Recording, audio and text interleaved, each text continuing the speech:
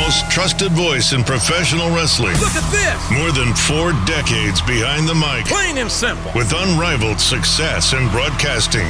From ringside to the boardroom to the New York Times bestsellers list. What an impact! Keen insight with a sharp tongue. And if they're smart, they'll listen. Westwood One Podcast Network presents The Jim Ross Report.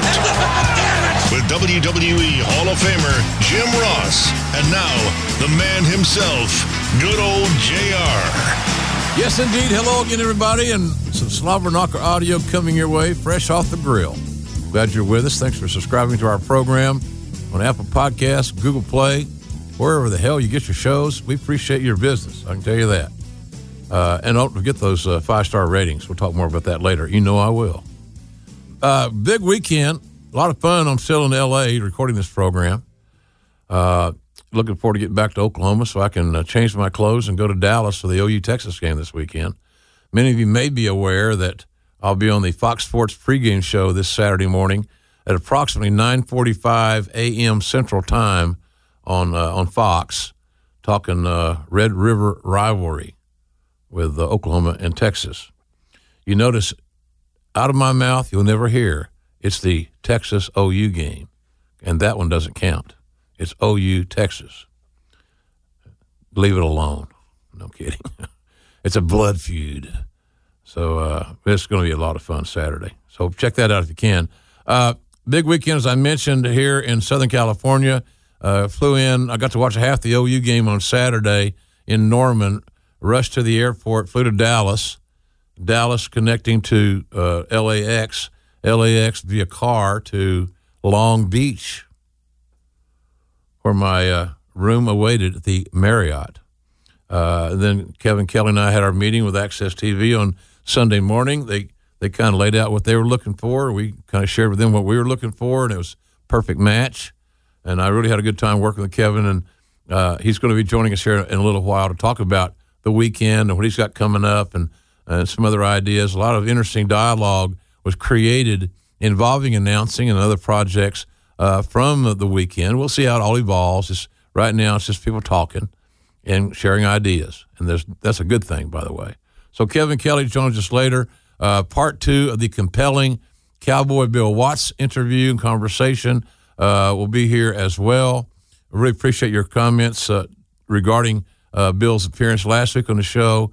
You know, philosophies and doing things the right way or the wrong way just don't change. Fundamentals, philosophies, soundness, logic doesn't go out of style. And just because the Cowboy is almost 80, he doesn't sound 80, I think you'll agree. He's sharp as a tack. And the day we talked, he was really in a great talking mood, and we get into some pretty deep stuff in this second part of the interview as well. And some things I think you can take away from and say, I understand now better the fundamentals are what the fundamentals are supposed to be in the wrestling business, at least as spoken by Cowboy Bill Watts, who did more in the eyes of many, including mine, to bring a focus and develop episodic weekly wrestling shows than anybody that I know. I'm not talking about the 2-hour Raws and live shows. I'm talking about a 60-minute traditional videotape show in wrestling and syndication. He had a knack, and we'll talk more about that too as time goes on. So that's some things that are happening. But folks, really, the bottom line is, here's what's on my mind. Well, as I said, a busy weekend in Southern California for good old JR. But we're busy on many fronts. You know, I try to keep you guys aware of what we're doing with our food business. You know, and you may wonder, the motivation behind that is this. It was my mother's original recipe to make JR's original barbecue sauce. Her feel, her flavor, some of the things she used in the ingredients, we were able to replicate and improve upon with Clemens Foods in Oklahoma City. But the dream of having our barbecue sauce or ketchup, mustard, whatever it may be on the shelves is something that I've talked about with my family forever. It's an homage. It's a thank you to my mother My wife Jan spent hours developing recipes, like for the chipotle ketchup and the jalapeno honey mustard. It's a family affair. My mother and my wife are no longer with us, unfortunately, but I'm going to continue to push forward with this and see where the journey ends.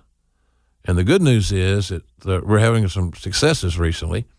Ingles Markets, the great stores that are located in the southeastern part of the United States, their headquarters is in beautiful Asheville, North Carolina. They are just made a huge order for our products. They have over 200 stores. So if you live in a part of America that has an Ingles Market, INGLES, then check them out. And then I'll let you know when everything gets on the shelf and all that good stuff. We may even have a couple of contests revolving around some pictures from our products on the shelves with some nice prizes involved. So thank Ingles for their confidence. Tom Outlaw, their president. It really, whether they do business with us or not, folks, they're the cleanest, most well-organized grocery stores I've ever set foot in, ever. And they got most of them got the Starbucks in the front, all the good stuff. Yeah. So thanks to Ingles, and we'll get back to you on those when it's going to be on the shelves. And they're also a big backer of the Headlock on Hunger, which I have a special part in my heart for that too. So in addition to Ingles, in North America, if you want to shop online, you're not near an Ingles, you can do that at www.shop.com. And so you got, that's a layup. Good people, fast order fulfillment, www.shop.com for North American orders. We're still talking to Steve McKenzie with Crafty Connoisseur. He and Clemens Foods are getting all their I's dotted and T's crossed, and hopefully we'll have some products in Steve's warehouses in Scotland where he can ship around the world very, very soon. And we'll also obviously make a big announcement on that as well. So that's a little bit on the food front. I mentioned Headlock on Hunger, and I'll be donating my time and what I can to Headlock on Hunger on November 24th. That's a Saturday after Thanksgiving, folks. WrestleCade's the event. If you're a wrestling fan, you've heard about WrestleCade. It's a huge 3-day event. Stars galore. The King and I will be joining forces at the event on the Saturday after Thanksgiving. That's Saturday, November 24th, from 10 in the morning till 3 in the afternoon. Great photo ops, the King and I. We'd love to see you folks there. And a large part of my proceeds, at least, will be going to Headlock on Hunger. And I'm going to fly with the OU football team as my plan to Morgantown on Thanksgiving Day. And then have I'm sure, a wonderful meal at the hotel. But I'll get to go to the OU West Virginia game on Friday night, then leaving from the stadium for a car trip from Morgantown to Winston-Salem. So, and some say I'm not dedicated. Oh, my boy, you're too dedicated. So the King will be there. We'll have books. We're going to have barbecue sauce, condiments, all of our stuff there in Winston-Salem. If you're of the mood of that sort. But if you want to buy a book, Slobber Knocker, My Life in Wrestling, we'll sell you one, sign it, personalize it, do the whole 9 yards. WrestleCade, Saturday, November 24, Winston-Salem, North Kakalaki, 10 in the morning to 3 in the afternoon. But, man, can you believe that the Jericho Cruise is here? It's time. Man, I need to strip down to my BVDs and then go through a car wash that spits out, instead of water, tanning oil. I need to go paint myself brown. Because as my friend Arn Anderson says many times, remember, kids, our fat looks better brown than white. There's something to be said of that. Tan, in other words. Only a few cabins are left. I've heard there's less than 50 cabins left before this thing is a complete sellout. That is pretty damn phenomenal. This ain't the Minnow. This is a cruise ship. This is a big old boat, man. This ain't no 3-hour cruise.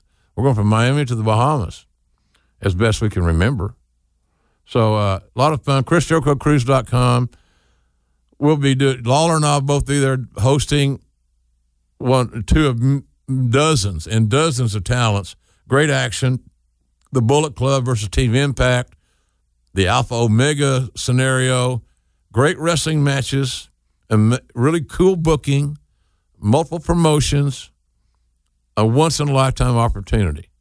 And we'll be bringing Raphael will be coming with us, Raphael Morphy, Richard Lewis of my staff, and we'll be selling books and sauces and all kinds of good stuff.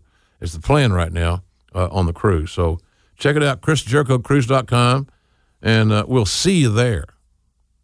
I was asked before we went on the air today if I wanted to talk about the Brett Kavanaugh Supreme Court nominee hearing. After I did my spit take, I said, not much. Here's the thing. I don't know that Kavanaugh wouldn't make a great Supreme Court justice. I have no idea. But I can tell you that I was a little concerned when he started crying. Yes, I understand it's a very sensitive thing for him that his life has been exposed and put on display. What the hell did you think was going to happen? That's the way of the damn political world. If you're nominated by a Republican, the Democrats are going to piss all over you. If you're nominated by the Democrats, the Republicans are going to do doo-doo on your face. It don't matter. There's no objectivity. It's all about party politics. And when all that got embraced and entangled, I'm out. I'm sorry. I'm out. That's not the intent. That's not the intent. As I said before, and some of you have agreed, professional politicians, as Lou Saban, the old coach of the Buffalo Bills, once said on the sideline, they're killing me, Whitey. They're killing me. This stuff is killing me, figuratively, not literally. Bottom line of it is this. I think that Mr. Kavanaugh should have been prepared for the worst. Again, that's the world we live in. He may be one hell of a Supreme Court justice. Don't know. I couldn't name you 4 of them. I can't name you 2 of them, of the Supreme Court justices. They're off the radar. But I just wonder if the fragility, apparently, of his feelings and his sensibilities are what you want in that office. I don't know again. I ain't taking sides one way or the other, but I felt I was a little uncomfortable watching a grown man cry and on television because his name had been ruined. So, no, the answer is I don't really want to comment too much on the Brett Kavanaugh Supreme Court deal, but it's in the news. You know my feeling on it, so shame on me for expressing it. I enjoyed watching a little football last weekend. Ric Flair at the Georgia Bulldogs game. Pretty cool. Nate's got a lot of exposure. They love him, and why not? Well, his daughter-in-law is on the Georgia track team, hence one of the connections there. Because for years, Rick was he was a big Florida fan. Then I think he was more of a Steve Spurrier fan, quite frankly. Then he went to South Carolina to Spurrier, and Nate's kind of went with him in that regard. So a cool picture of Nate's visiting with Tony Schiavone, who produces those football games for UGA, and made the rounds. Good seeing those 2 dudes back together. As I mentioned about, the football, you know, I'm a big football mark. You guys probably know that. I can't help it, talk about it sometimes. Steelers, Jan's team. My wife Jan's team, the Steelers. We have a lot of Steeler memorabilia. God almighty. Autographed jerseys from everybody that was ever anybody. Every Hall of Famer. Just amazing. And by the way, Terry Bradshaw has very nice penmanship.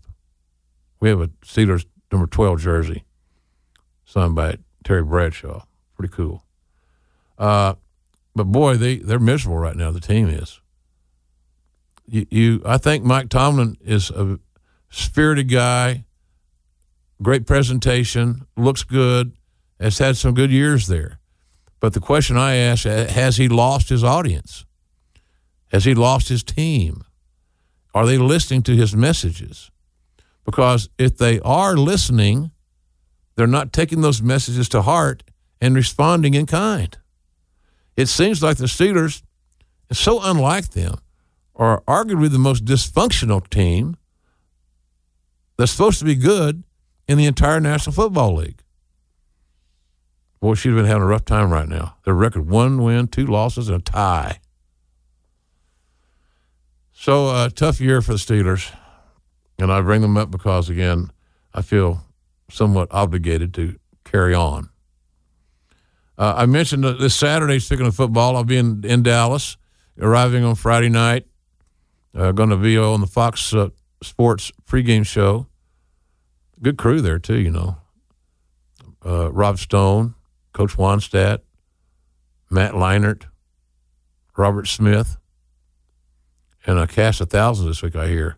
I think they got Coach Stoops booked on it, Vince Young, Toby Keith, Roger Clemens.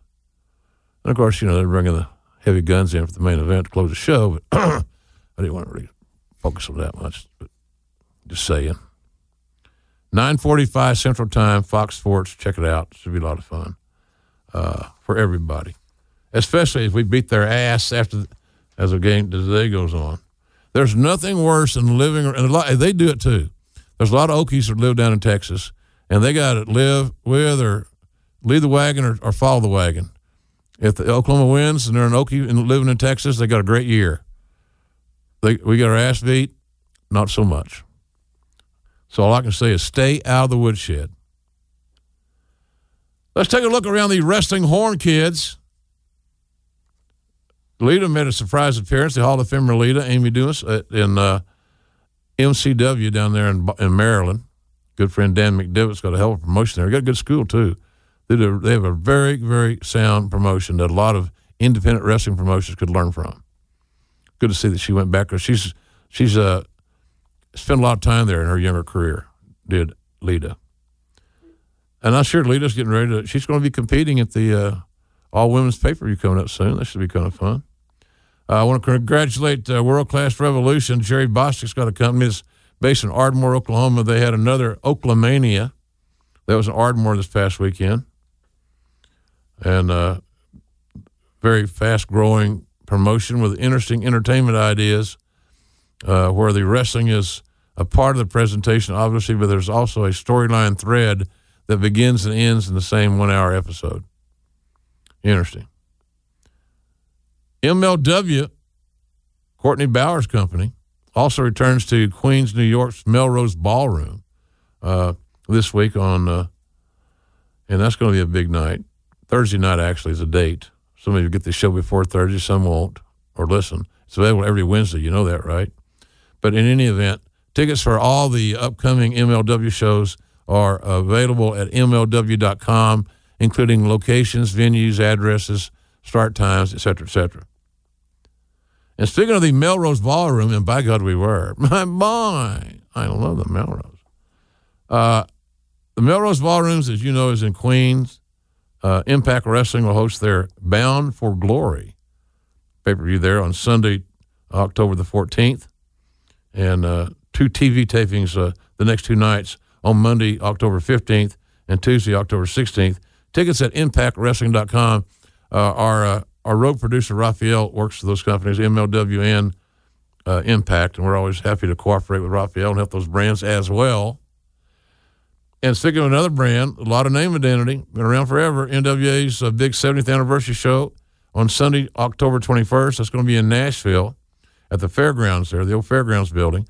Cody, NWA title defense against Nick Aldis. Jazz defending her women's title. She's tough as a $2 steak, let me tell you. Good hand, really good hand. And Jim Cornette and Tony Schiavone, I think, are going to broadcast the NWA title match, which should be a blast to hear. That's, to me, is worth as good as any reason to watch the show. And tickets are on sale at NWA 70, the numeral 70, number 70, NWA70.com. So check that out if you're in the neighborhood. I want to congratulate Progress Wrestling. They hosted a unique event in London at the famed Wembley Arena. One of the greats in the land, Will Ospreay, worked on that show. We thank them for that. That little bit of news, and the business continues to grow, right? I'd be remiss to get off this topic without talking about what's going to happen Saturday night at UFC 229 in Las Vegas. The city that never sleeps, right? So it's going to be Conor and Khabib, much talked about, going to do probably $1.5 million, maybe $2 million buys. It's going to make a lot of money for a lot of people.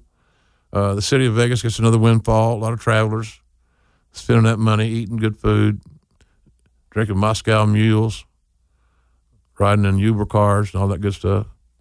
I'm thinking about this match. I'm going to watch the fight, probably with Coach Bill Bedenbaugh, Oklahoma's offensive line coach, either his house or mine. I think that the jury for me that's out in regards to Conor's inactivity, the fact that while he was away from fighting, his lifestyle may not have been ideal, and that he's got rust. And I have also heard, I talked to Dave Meltzer about this, that Conor's training for this fight was at freakish level, that he trained harder, more thoroughly, added some new things as far as training technique were concerned, et cetera, than he's ever done. But again, will that be enough to take the rust off the diamond? I don't know that. I think it'll probably end up with somebody's going to get knocked out. Isn't that what we want? Sure as I don't watch NASCAR, watch guys go make left turns. You watch NASCAR, many of us, to watch them crash. Sad to say. So, big money. The Conor's fight is like OU Texas. It's too close to call. I ain't betting on it. But I do think if I did a prop bet, I'd say I think one of them's getting knocked out. But if I had to put my hand on a gun to my head, I'm thinking it's going to be the rust is going to overcome Conor McGregor. He'll get beat, and it will be a great reason for a rematch. And the second fight, with his ring rust addressed, will make even more money than this fight. We'll see how it turns out. Big affair on pay-per-view on Saturday night from Vegas. It's hard to believe that the WWE 1000th episode of SmackDown is only a couple weeks away. Tuesday, October the 16th, SmackDown Live. And I see where Batista's scheduled to reunite with Evolution, which we all know who Evolution is, if you're a wrestling nerd like most of us. The Nate, Trips, RKO out of nowhere, and Batista. Pretty damn good quartet, huh? Really good. Really good. So it's good to see them back. I think that SmackDown 1000, just as a creative guy that still fantasy books, that's all I'm doing. Maybe it's an educated fantasy booking, or not. Be a great place for Rey Mysterio to reappear. I mean, it's a memorable show. He was a big part of SmackDown. Seems like a natural fit, but time will tell. 2 weeks away. Do you remember who the first broadcast team was for SmackDown, kids? You want to take a minute to go talk amongst yourselves? Okay, time's up. JR and the King.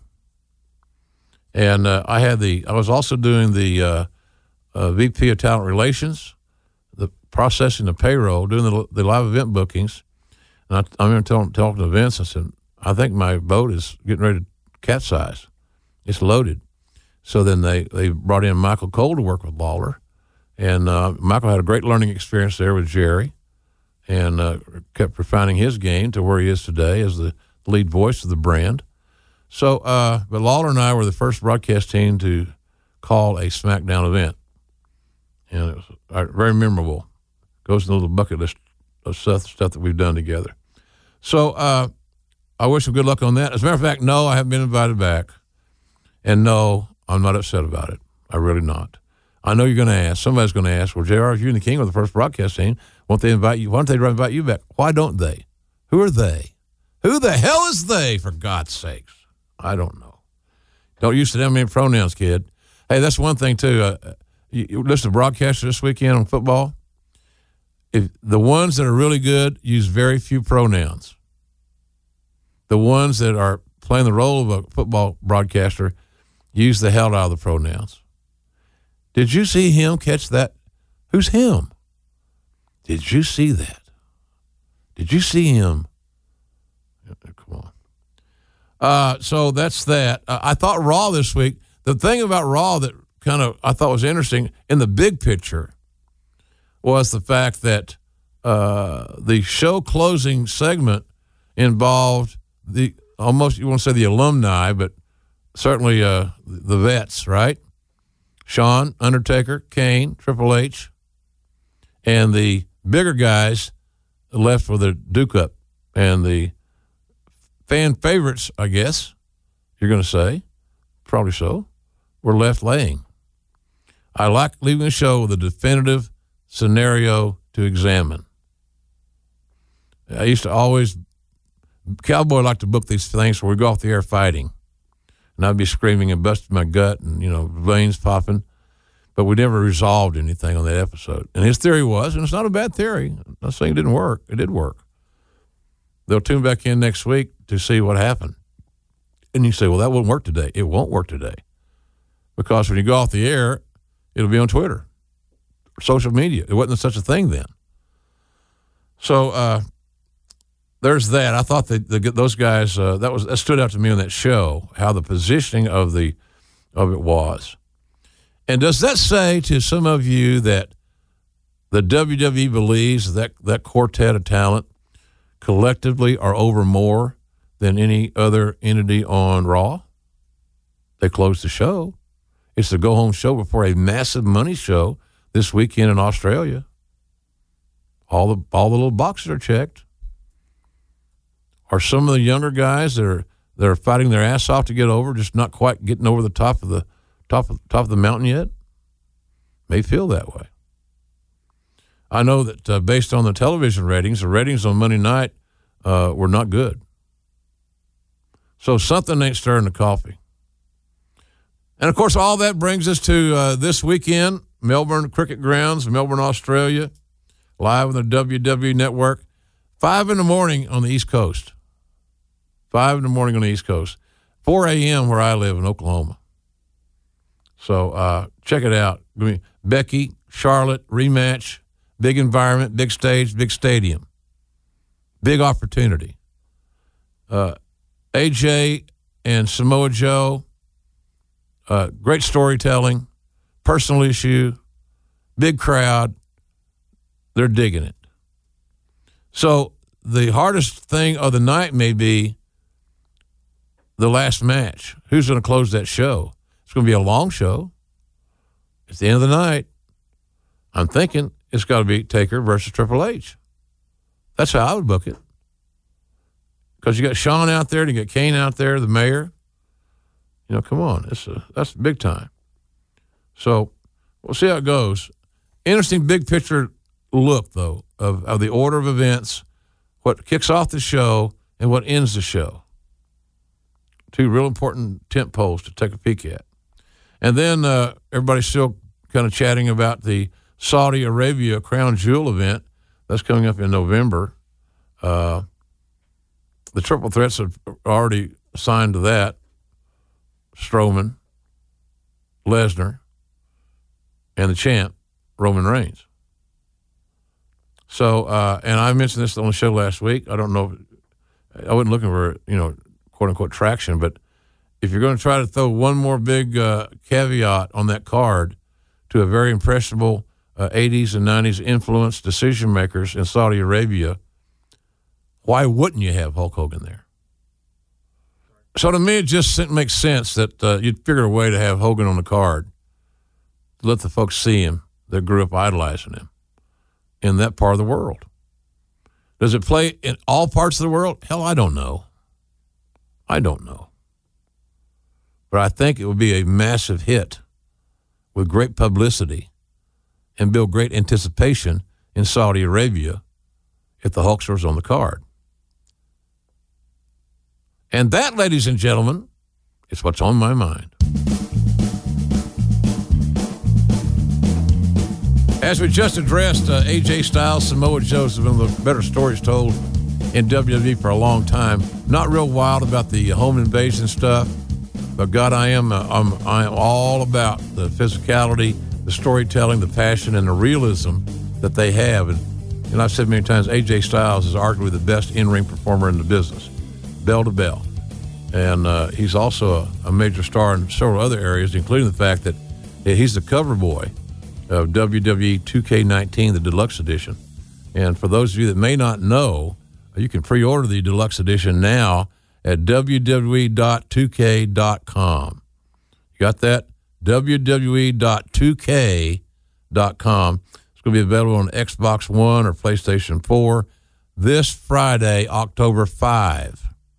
So don't be left out of that scenario, because without a doubt, this is the most amazing, diverse, multifaceted video game that 2K and WWE have ever collaborated on. And I've been in a lot of these games. I was the voice of these games along with the King for many years. And you see how it's progressed. It's unbelievable. You never say never, kids. Of course, that ties into AJ Styles, a guy like Rey Mysterio. Rey Mysterio's in this game, big time. Daniel Bryan's return, Ronda Rousey. Just never say never, right? So it's with a renewed fun storytelling and authenticity. This game will showcase this massive roster of popular WWE superstars, legends, and Hall of Famers. Well, most Hall of Famers, as well as NXT and 205 Live, all getting representation. Seriously, that's a huge deal. A lot of these young guys and gals grew up playing video games, grew up playing 2K, WWE version, and now they're in it. How cool is that? I love those stories. It's a much more responsive gameplay, faster action, new moves all the time, some great moves, game modes that are very creative, and they're combined with a deeper storytelling plot and plot twists and turns, surprises, alternate universes where I reside most of my life, and much more. They make for the most enjoyable WWE game in years. I don't think they've ever made a better video game than this one. And this is it. This is the Mac Daddy, baby. So pre-order the deluxe edition now at www.2k.com. So I got a question for you. Do you have what it takes to beat AJ Styles? Players who can defeat the $1 Million Tower in WWE 2K19 and cut a persuasive and charismatic promo might have the opportunity, folks, to play against and defeat cover superstar AJ Styles in WWE 2K19, and the opportunity, now get this, kids, to win $1 million during WrestleMania weekend. That's serious money where I come from. Pre-order the game and get the deluxe edition and play as Ronda Rousey, play as Rey Mysterio. So it's all going to be, it's just so many facets. We'll be talking more about it here in the next few weeks. So as my man Stone Cold might say, the bottom line here is you want to pre-order the deluxe edition now. Remember the Addy, www.2k.com.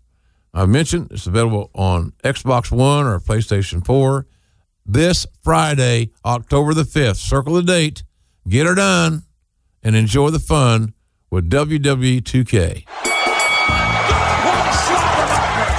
I certainly appreciate 2K Sports joining our team of advertisers.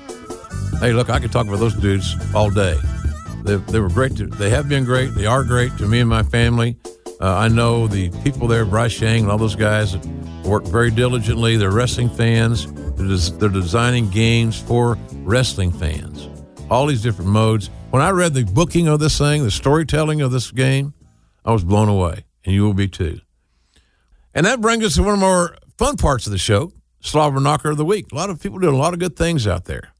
Now, by the way, speaking of good things, part 2 of our cowboy conversation, the big cowboy Bill Watts, you're hearing me as a fanboy.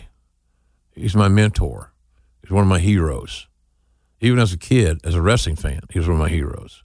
So excuse me for that if I'm not professional all the time. And someday I will learn how to pronounce Marty Scurll. No, it's Skrull. Is it Scurll? Is it Squirrel? Jeez, I can't win for losing, kids. But the Cowboys still coming along here, and he's a Slobber Knocker of the Week anytime. Let's take a look at some of the nominees. A lot of it is from things that I saw this weekend. I thought the Gorillas of Destiny had a hell of a night. They won the tag titles from the Young Bucks. That ain't easy. And, man, what a great match they had. So much drama, amazing story, old school logic with contemporary thought processes and structure. Really, really good. And it shows me that the Tongans can be as good as they want to be. There's no limits physically on these kids. And, of course, the Young Bucks, they just recreated tag team wrestling by and large, and they're extraordinary. So, great outing. The fans in Long Beach loved that one. Those guys on the short list, the Slobber Knocker of the Week. Jeff Cobb, another on the short list, just one of my favorites because he's just a physical beast of a human being with a heart of gold. A lot of class, good professional. But he won the Ring of Honor TV championship this past week. Then he was on the winning team, the six-man tag, the Fighting Spirit Unleashed event on Sunday. And it looked like he's going to have a little issue with Hiroki Goto, which would be nice to follow. That won't be ballet. So a good job over the weekend for Jeff Cobb, great successes. Certainly wanted to reach out and say one of the candidates for this award this week, without me goofing around, is the New York Mets captain, David Wright. He came back after a serious back and leg injuries. He played in ML games this past weekend after almost 2 years, but he's retiring. So he wanted back. He wanted to go out on the field as a player, not as somebody on injured reserve. And I got a lot of respect for a guy like that. So great send off. The crowd was the Citi Field sold out. Just really refreshing. So congratulations to David Wright, New York Mets. I know a former WWE writer, Brian Gerwertz, kept me informed of those developments because I followed Brian on Twitter, and Brian is a big Mets fan. Continue to look at our list of candidates of Slobber Knocker of the Week. Also includes another football player, quarterback, Mitch Trubisky, Chicago Bears. He only threw 6 touchdown passes last week in the victory of the Tampa Bay Bucks. And you just hope for the sake of the game of football that the Chicago Bears are back. The Chicago Bears are a part of the basic fabric of the National Football League, much like all those other school franchises. Packers, Lions, all those old school Giants. You get the drift. And it's good for the Bears to be good. So congratulations to Mr. Trubisky on his 6 touchdown performance. It's good the Chicago Bears are back competitive in the National Football League. It's healthy for the league. A reoccurring guest here on our program, Cody Rhodes, certainly deserves some recognition. He won the United States title Sunday in Long Beach in a really good match with Juice Robinson. Juice Robinson's getting better and better and better, has nothing to be ashamed of. His best days are ahead of him without a question. They told a great story. It was believable. It was plausible, and I didn't roll my eyes. So I just thought it was just really well done. And so Cody's now the U.S. champion as of Sunday. He's the NWA heavyweight champion as of All In. And from what I hear around the campus, All In 2's certainly on plates. When it's going to be served, don't know. But it's certainly somebody's in the kitchen making something. So Cody, big candidate for this award, the Slobber Knocker of the Week. He'll be in a big match on Monday night in New Japan King of Pro Wrestling with Omega and Ibushi, 3-way for the IWGP Heavyweight title. So Cody had a good weekend, and a great performance on Sunday specifically. But our Slobber Knocker of the Week, I can't pass this up because he's like not honoring Babe Ruth. It'd be like honoring Lou Gehrig, Sadaharu O, some famous ball player. Talking about Bruno Sammartino. Bruno's birthday is Saturday. He would have been 83. He passed away on April the 18th. The WWE Hall of Famer, one of the most honorable men in the history of pro wrestling. You hear Cowboy Bill Watts talk a lot of stories about Bruno, and probably some more today. But I just couldn't let it slip by without honoring respectfully the legendary Bruno Sammartino, who is, ladies and gentlemen, the Slobber Knocker of the Week. Apparently they have a pet raccoon that got into their mess. Oh, son of a bitch! I certainly hope you're enjoying the show this week, folks. Thank you very much for subscribing wherever you get your Slobber Knocker audio. We appreciate your subscribing. We appreciate your 5-star reviews and ratings, comments, all that good stuff. Helps us a lot. And remember, the Cowboys coming up soon. And this is a quick reminder. Somebody said about the Slobber Knocker book. It's still in hardcover. We'll have our books available on the cruise. We'll have them when we do our Cleveland show. More on that coming up soon. I just got some information on that. That's going to happen. And at WrestleCade, there'll be books there and other JR stuff. So keep those things in mind. But the book is still available in hardcover at Amazon.com. Real simple. Amazon.com is your spot, without a doubt. Which leads us into the Pet Coon Goofy Award. Now, boy, folks, understand this. When I created the Pet Coon Goofy Award, I did it with humor in mind, or a little tongue-in-cheek. It was interesting, and I don't know if how goofy this is, but on Monday night in Seattle, I am Elias, and Kevin Owens pissed off the crowd in Seattle with their obligatory pro basketball franchise reminder that the Seattle Supersonics have now been called the Oklahoma City Thunder. A lot of boos. A sensitive button, shall we say. Didn't think it was Pet Coon Goofy. Some did. He got a nomination, so it's on my sheet. I think that the NFL, we said this last week, they won our award last week. NFL Rules Committee, trying to figure out what the hell roughing the passer is or isn't. They don't know. It's a crapshoot. I see the Browns and the Raiders at big game on Sunday night. I saw the highlights because I was in Long Beach working. They overturned a replay on a game-ending first down. You'd think they'd have all the stuff that they need to get this right. And I don't think they got it right. Browns punt, game continues, Raiders capitalize, Raiders win 45-42, and gives the Raider Nation a lot of pleasure, a lot of happiness. And John Gruden finally got a win, his first one this season, and his first win, I think, since 2008 or something. Long time. Chucky. But Chucky's a $10 million man. Remember that. Everybody's got a price for the $10 million man. Earl Thomas, got to be on any list of silliness. Earl took his case to the public on his wanting to be traded, wanting more money. It's not about the money. I want to get out of here. It's all about the money, Earl. Come on, buddy. Brother. As Gordon Sully would say.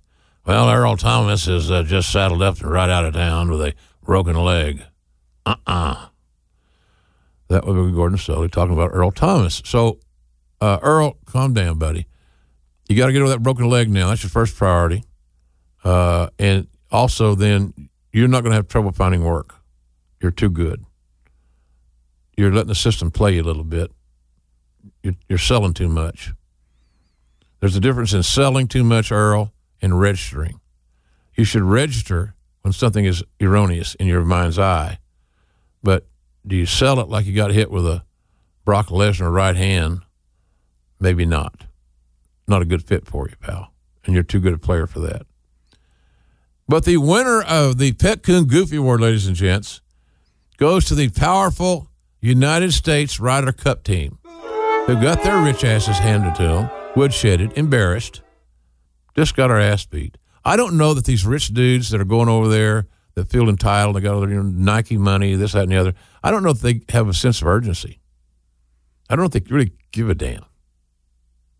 Maybe the edge of that particular team, that competition, wore off. I don't know. So it didn't do a lot of favors for Phil and Tiger's pay-per-view matches, or match, or pay-per-view they're going to do, or match play, whatever the hell it is that's going to happen. I said to somebody the other day, the only way they can resurrect that now after how those guys how these guys have doo-dooed the sheets is the fact that they need to have a verbal confrontation. And Phil needs to undress Tiger like he's, who do you think you are, you adulting pill popper? So, embarrassing. Much like our soccer team that didn't make the World Cup, right? How embarrassing is that? What are we doing here? Don't make me get into amateur sports to clean this shit up. Let me tell you that right now, all right? I'll take over that Ryder Cup team in a heartbeat, and then I'll take on the damn soccer, and I never played golf in my life a few times, and that was horrible. I gave my clothes away the last time I was on a golf course. They were going into the trash can in a dumpster. Sort of got a true story. And this guy says, what are you going to do with those golf clubs? I'm throwing the son of bitches away because I'm done. I'm done with the golf. So I gave him my clubs. And I'd already thrown my FootJoy size 11 red, white, and blue shoes into the water, so I was barefooted. I really was quite the mess. No more golf for JR. So point being is that we need to be more competitive. That's what I'm saying. So congratulations, Ryder Cup team. You dudes are pet coon goofy.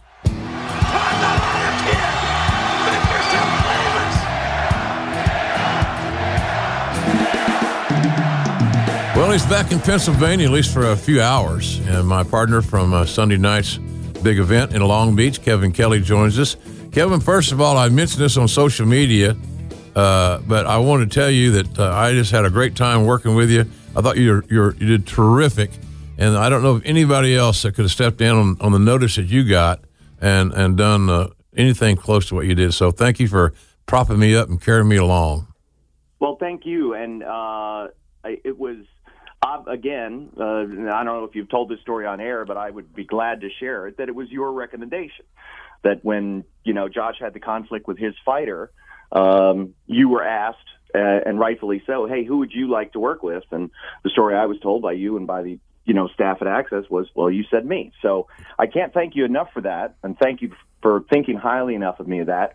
That you and I have always been, we're in this generation together. Right. And for us to be able to call matches now in 2018, almost 20 years removed from the last time that we worked together, in a different company for an international brand, in the state of California, broadcast live on the internet, and to be repurposed on a national cable television show 5 days later, to me is pretty remarkable. Yeah, so, it's a hell of a journey, isn't it?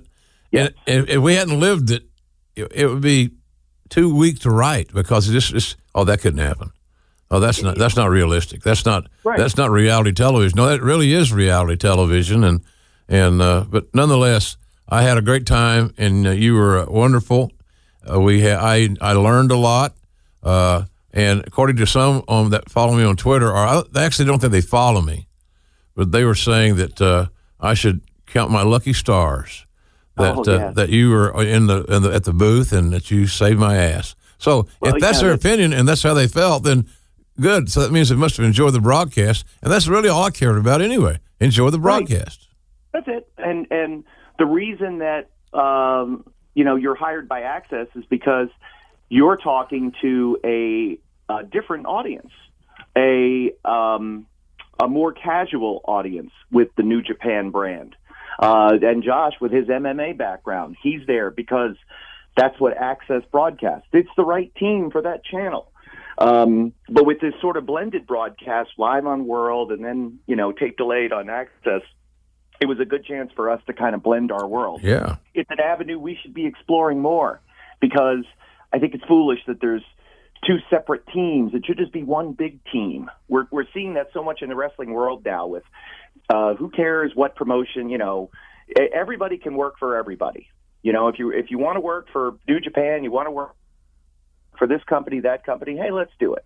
So I think that's kind of where we should be broadcaster-wise, and it shouldn't be us versus them. It should be all of us together with one big broadcast. I agree. I think that there's a lot of shared resources and shared assets that can be utilized by everybody involved.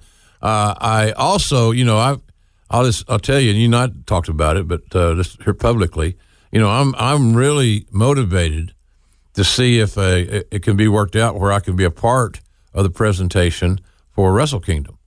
I was there as a broadcaster with Shivani back in, I think, 91 maybe, with Flair and Fujinami Saga over the NWA title. I was there at Wrestle Kingdom 9 with Matt Stryker, and I just was blown away at how much fun that was. Even though I think the truck forgot we were there, it was still a fun show to do, and it just was terrific. So that would be kind of a bucket list thing for me for to be a part of the broadcast in some way, whatever that would be. Hell, I don't know. A lot of cooks in the kitchen here, Kevin, Yeah, I know. There's quite a few. we need fewer cooks and we need more entrees being served. But that's another story for another time. Yeah. But to have Jim Ross part of Wrestle Kingdom is a big no-brainer, and I told you this the other day. How could we not have you on the big show and other big shows throughout the year? Now, listen, I don't know if you feel like schlepping around all over the country like I enjoy doing, going to Beppu on September 17th, for example. But whether it's Tokyo, Osaka, big event, obviously the Dome is preeminent. G1 tournament? Yeah, finals of the G1, maybe Dominion in Osaka. There you go. And Wrestle Kingdom. I was telling, I had lunch today here in Los Angeles with my erstwhile manager, Barry Bloom. And I said, Barry. yeah, and Barry's, managed a lot of talents over the years, much bigger scope than I.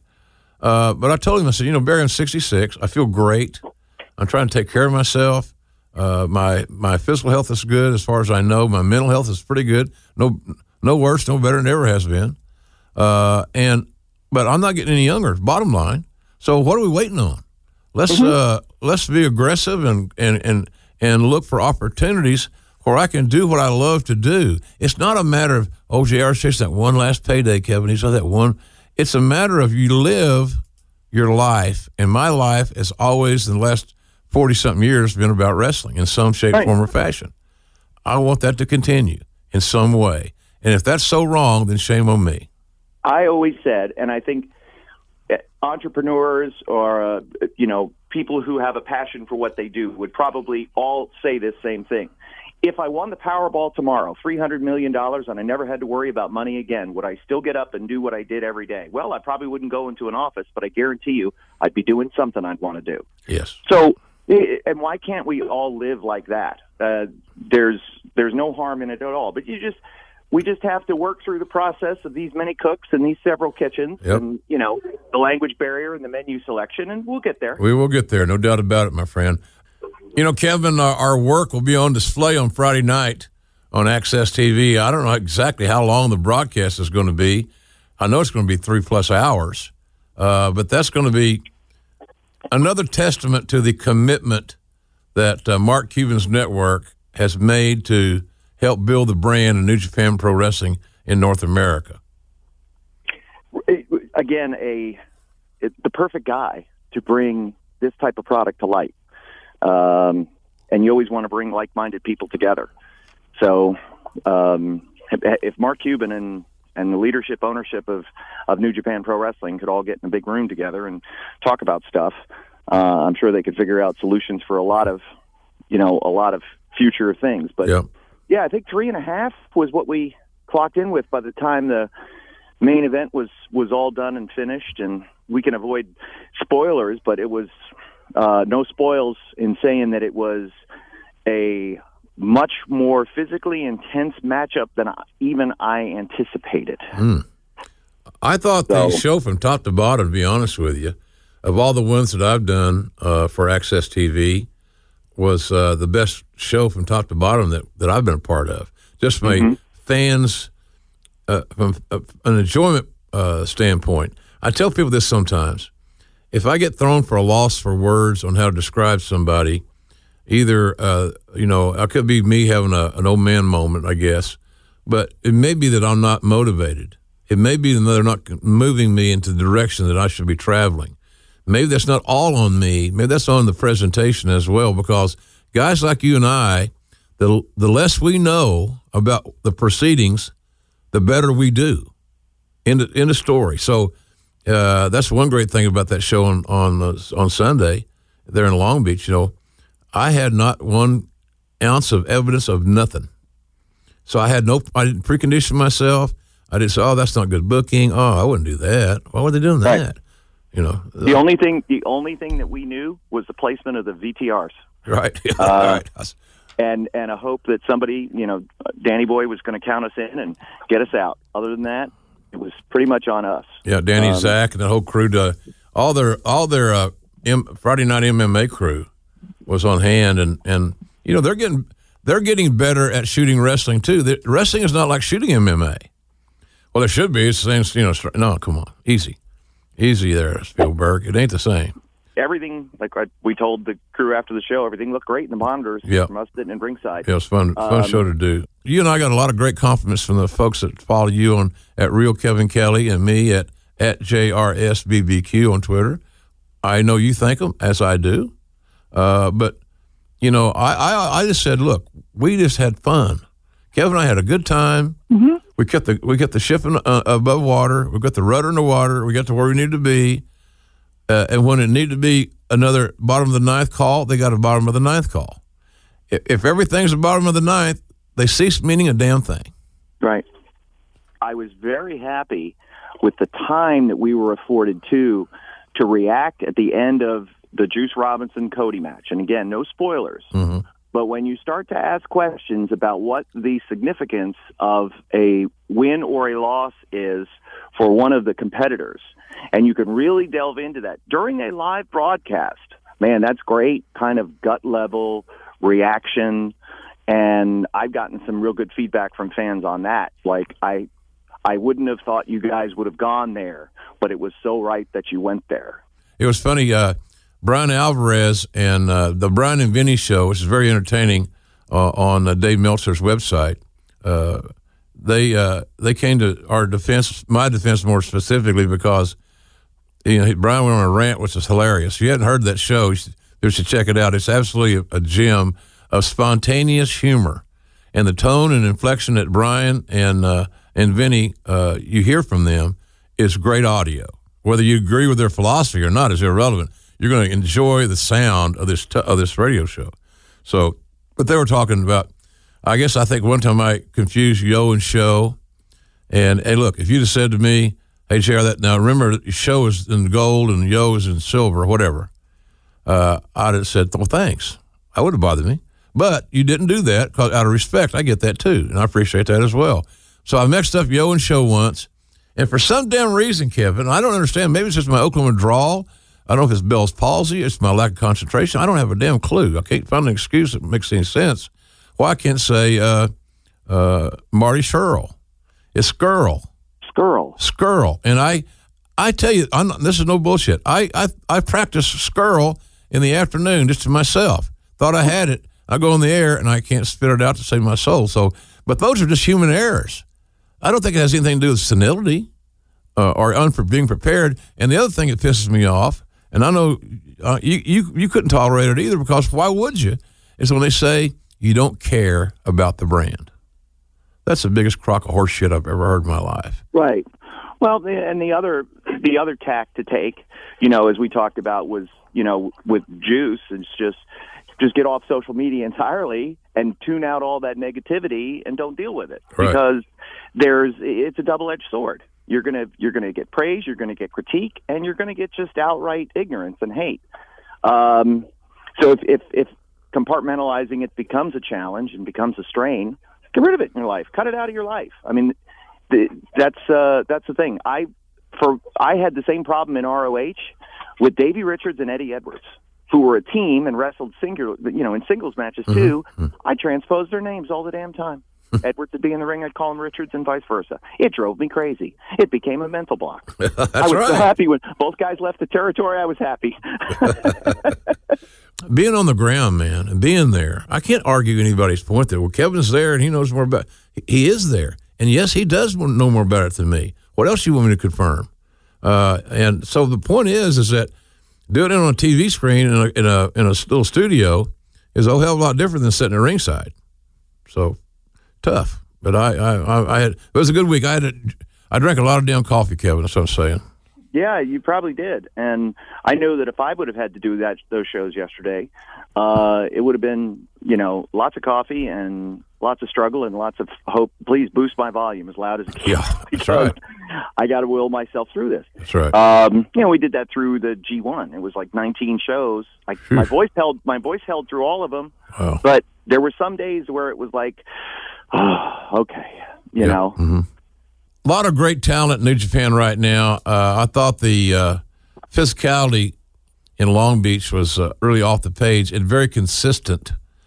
And the matches were nuanced enough to give them all a little bit of an identity. even though I heard some people complaining that, well, there's 3 matches went in the 8-minute range. I have no idea what that means. That means they're between 7 and 9 minutes, right? Right. 8 minutes. What does it matter? So, but anyway, I thought it was a real physical show. This seems like these guys really lay their stuff in, even as pronounced as they do if they were in the sumo hall. They give you everything they got when their bell rings. It's amazing. It is it's hitting hard in safe spaces. At least that's the effort. That's the attempt. Mm-hmm. So make it look. I mean, Cowboys stressed that, right? Yep. It was you. That was what you had to do in order to keep a job. And with New Japan and the wrestlers there, they're trying to get over. They're trying to get themselves over. Trying to get the brand over. And they're doing it with a unique style. You and I both agree that moves on the head and on the neck need to be lessened and de-emphasized as much as possible. Stories like when you can see a Zack Sabre Jr. wrestle, Tanahashi and Okada, even an Ibushi to a certain extent. You're going to see much more drama, and it's rare to think, oh, Ibushi, he's a crazy flip guy, right? Well, no, not necessarily. I think at his core, and we talked about it on the air, a little bit of struggle for which philosophy of wrestling. But I think deep in his heart, he wants to be like a Tanahashi and be more of that. Of course. Shakespearean, as opposed to the drop on the head. There was the joke was during the G1 that the A block was the safe block and the B block was the kill yourself and drop yourself on your head block. So it was just they put all the lunatics together in B, and we saw some of those matches. There are those that would say the B block was better than the A, but then there was others that would say, well, I prefer the Okada-Tanahashi style, and that's what I liked better. The cultivation of some of these young cats there in New Japan is impressive.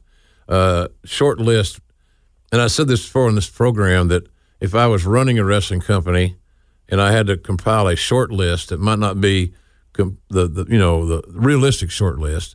The short list would include Jay White, and it would include our man from Virginia, Hangman Page. Mm-hmm. So now that's not the only people on the list, but they're always on any list I think of guys that I would like to,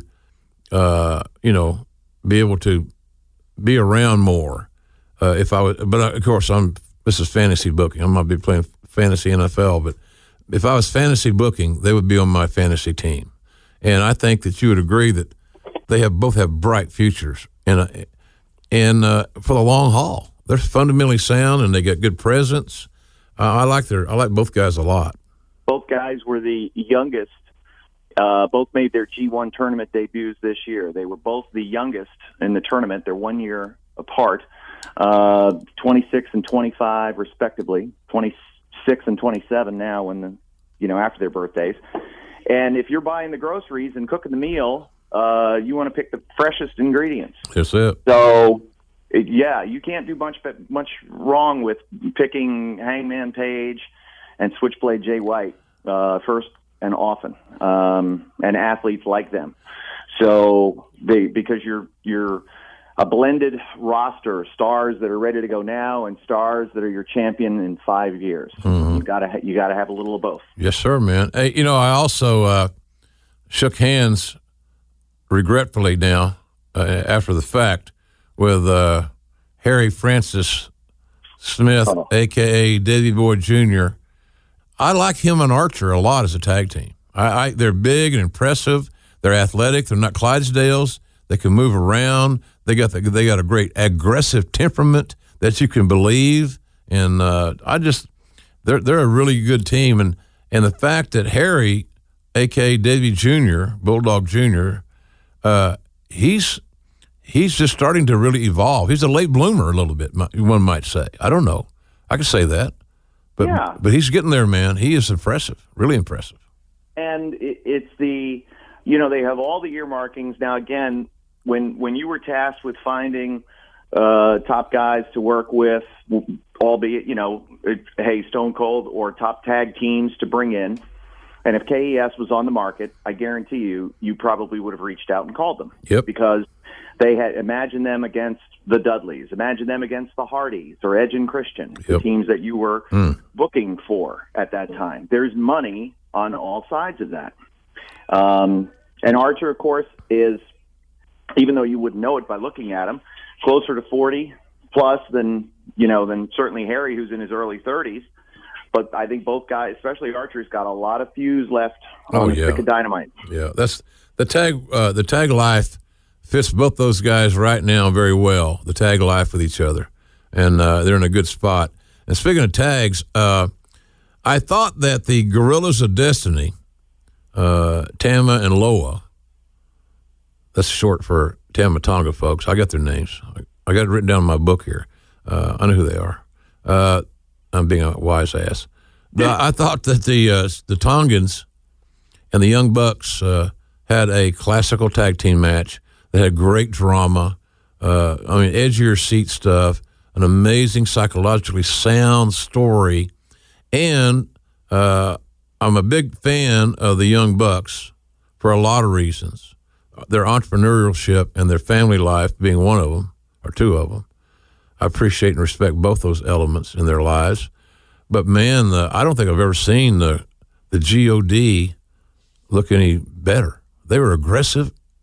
They were fast. They had the sudden step. Kevin, they just look like as good as any tag team around, period. And again, in the, of course, as we all know, and all the fans would say that, everything in wrestling is fake, predetermined. It's all nonsense. Well, there's some things that especially Tama Tonga carries with him quite personally. And if you disrespect them or the family, then you are going to motivate them to go out and show everybody just how good they are. And that was what Tama believed happened. He believed that all these knocks on him, comparing him to the Bucks or Omega or whatever, he said, you know what? I'll show you how good I am. My brother and I are going to show you just how good we are. As soon as they hit the ring on Sunday, Jim, and I saw the way they were hopping around, I was like, oh man, they are freaking ready. I've only seen them like this one other time, and when they did, it was when they beat War Machine to win back the tag team titles. They just were super motivated on Sunday, and they did it again. Yeah, they had a fine night, and their dad was at ringside, and I'm sure he enjoyed it. I saw him. Everybody said, "What do you guys do when you're on these road trips?" We go to a lot of exotic places, ladies and gentlemen. When the event was over, we all congregated at this real exquisite place called Buffalo Wild Wings. Yes. And we had all kinds of wild wings and other fried delights. And I think I had Moscow Mule 4, maybe 5, I don't know. And we all had a little shot of tequila because the Rainmaker that's become his tradition when he comes. They say he doesn't even drink. No. But he comes to the States after the show. He'll have that the TV crew gets some props and some thank yous from people that it really matters to be heard from, and he's that guy. So it's pretty cool. That's the franchise, man. Can't do much better than that. No, boy, he's something else. Well, listen, when are you going to go? When are you leaving again? So I leave on Saturday to call King of Pro Wrestling, which is on the 8th. And the card is up in totality now at njpw1972.com. A triple threat match for the IWGP Heavyweight title with Omega, Ibushi, and Cody. There's also going to be the finals of the IWGP Junior Heavyweight title match. Tetsuya Naito announced on social media that there's going to be a new member of Los Ingobernables de Japón making his debut. You know, I was just looking, I did these voiceovers Monday with Josh. Josh got back into Los Angeles late on Monday morning, and so then we didn't get started until a little bit later in the afternoon on our 3 shows yesterday on Monday. And I was just looking at some stuff and thinking about the amazing comeback. It's almost like a resurrection for Tanahashi. And I tried to explain to my commentary without going, and drawing unnecessary ire. He's kind of Tanahashi is kind of like the John Cena of WWE. he's the guy that kind of jump-started it back. And from what I can tell and what Josh tells me, that, the New Japan business was at a low, and Tanahashi got hot, and he got promoted well, and he got quote-unquote over, and the rest is ticket-selling history. So this story's amazing, isn't it? Because he's no spring chicken, and for him to get back perhaps in the main event at Wrestle Kingdom is pretty phenomenal to me. There's not too many athletes, but again, I'll make the comparison to more of like a Tom Brady, because Brady stays in top form as an NFL quarterback, doing all the work behind the scenes that nobody sees, and keeping himself in tip-top shape. Tanahashi had to rebuild the house, dealing with massive injuries. The torn bicep was minor compared to the shoulder tear that he had in the opposite arm. So in 2016, the shoulder, 2017, the knees.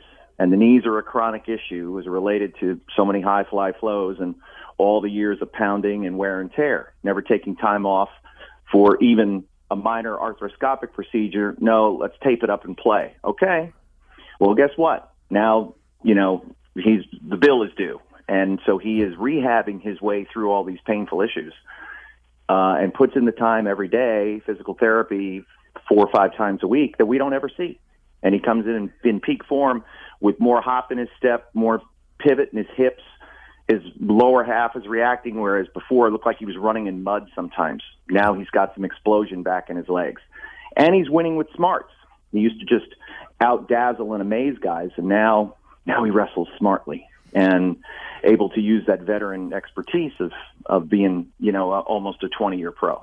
It's kind of funny watching, reading the comments from diehard New Japan fans. It seems like there's a contingent of fans that want at the main event at Wrestle Kingdom to be Omega and Ibushi for the title. And there are others that are even louder about Tanahashi against Omega for the title. I'm kind of in that latter part of that. I kind of like that. See that story continue, because it makes you wonder. Oh, what if? Could Tanahashi really come back and make this magic comeback with all these injuries, the biggest event of the year, and will this Pollyanna story end with heartache or laughter, celebration, or will it have all been for what? I don't know. I love those stories, and to me he's an underdog. So I don't know. What's your you see it that way, or am I looking at it too? Yeah. No, because originally when the G1 blocks were announced, people said, we're not going to get Omega and Ibushi in the Dome. And then, there are stranger things that could happen, but it is very unlikely. So now it looks like, if Tanahashi is successful, if he can get there, wave of momentum. I was like, hey, sometime in this G1, the bloom's going to fall off the rose. He lost early. He keeps stringing victories along. Somewhere it's going to catch up to him. It never did. Went 7-1-1. He's been on a hell of a roll since falling to Jay White. Yeah. And continues to get better and stronger. Getting over, the hurdle with Okada was huge for him. It's going to be a magical story regardless. And if he can raise it up for the 8th time on January 4th in Tokyo Dome, then it would be, I'm sure, all worth it to him for all this work that he has put in over the last few years. When everybody was writing him off. No one thought he would ever be back in the main event scene. And here he is. And here he is, man. What a great story. And it's just so bona fide. It's so real. And it's what it is. And, he's the kind of guy that he probably won't be getting his just due until he's gone. And then people are going to look back and say, do you really understand what he did for this company? Do you really understand how he turned the fortunes around and it went from a company operating in the red to a company operating in the black? Do you understand how many lives that affected, just not only in New Japan, but the fans' lives? He gave them hope. He was the kind of guy that represented hope. And this hope now continues to perpetuate. And, like we talked about it, January 4th, it could end with a hell of a happy ending and a cause for major celebration. Or it could be we've got to mend a broken heart because Tana just didn't quite make it. Yeah, you were there when Okada was crying, leaving Tokyo Dome. Yep. As he was being led back. A lot of people said that, man, this will be the hurdle Okada can never get over. He'll never be as good as Tanahashi. I think he's answered that question since then. There are many fans.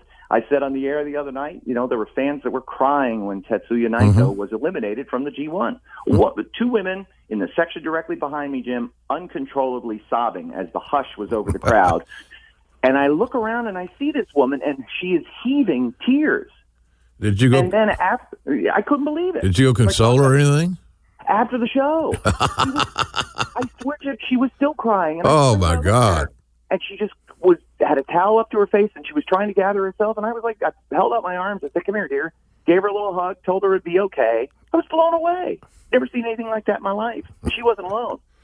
So, good. shock factor of Naito not being in the main event too is a big one. Okada missing it for the first time, is not in the title mix for the first time in 7 years. Huge stories. Yeah, big stories. And they continue to evolve.